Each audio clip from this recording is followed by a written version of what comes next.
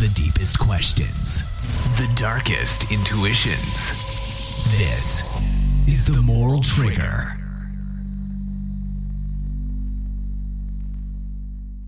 So I listen to a lot of Joe Rogan podcasts, and one of the things that he talks about is sensory deprivation taints. He always says how great they are for relieving stress and helping you really understand your mind. And so he has one in his house, which would be awesome, but there's one in our local place downtown. And so my roommate for my birthday just got us tickets to go to one. We actually just got back not too long ago. I'm recording this as the effects are still kind of lingering. Now, when I was in there's a couple things that I noticed that I wanted to talk about to everyone.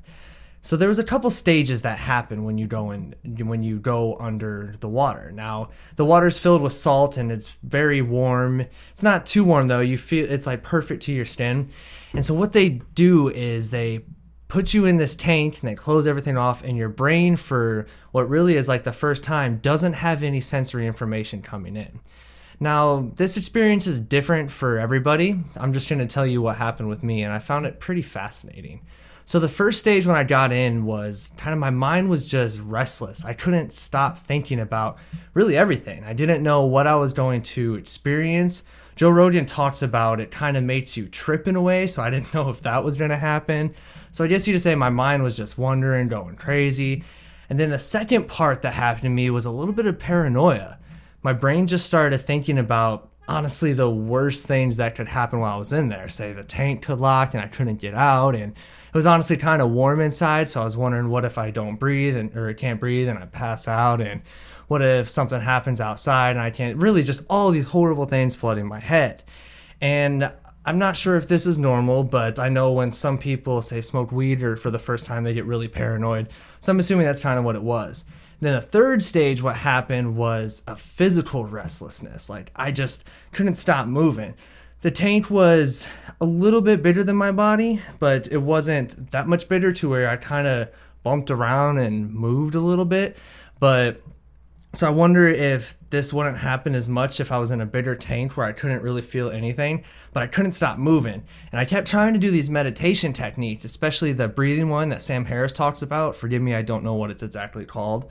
But so I started trying to meditate, but I couldn't stop doing that. And then the fourth stage that happened was, all of a sudden I figured it out, what I had to do to really feel this calmness and to really just start to meditate. I really started to think of myself as like a creature in the universe. It's hard to explain, but that's really the best way that I can put it. And it really just had me thinking about all these different stages happening in the mind when I was just sitting there, floating there, whatever you want to call it. And it just made me realize there really isn't such thing as a coherent self. There wasn't just one part that was me. It was just all these different things happening. And you really don't realize this until you take a step back. When we got out of the tank, the guy that worked there had said, one thing you'll notice is that everything is just passing by. Say when you get back in your car and drive home, everybody's in a hurry and everything's so quick. And he was right. When we got out, we noticed we were so calm, and we noticed everybody was in a hurry, everybody's in a rush. And it just made me kind of step back and realize, what really is me? What is my identity? And this is something that I just think everybody really needs to experience. It's hard to really explain what it feels like to really experience yourself just not as a coherent self. You just, for instance, or for example, there was one point when I noticed my paranoia and I literally just stopped. I said, okay, this is pointless. What is this going to do? So it's like I had a little conversation in my head, and all of a sudden my mood just changed. It was like I could pick what kind of mood I wanted to be in.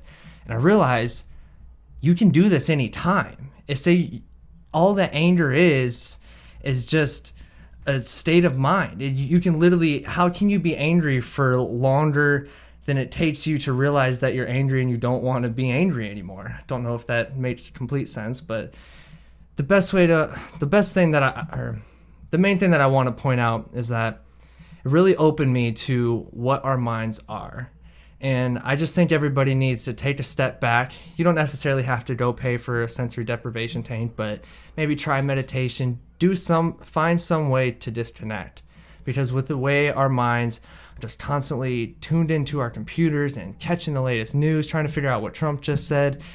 It's important to just step back and really take the time to figure out what's inside of your mind. If you enjoyed this podcast and would like to further this discussion, please go to www.themoraltrigger.com and comment on our blog. You can also become a monthly subscriber to our newsletter. You can give a one-time donation through PayPal. And lastly, you can become a Patreon supporter at patreon.com/themoraltrigger. Through your support, we're able to keep the discussion going and make sure that none of us are silenced.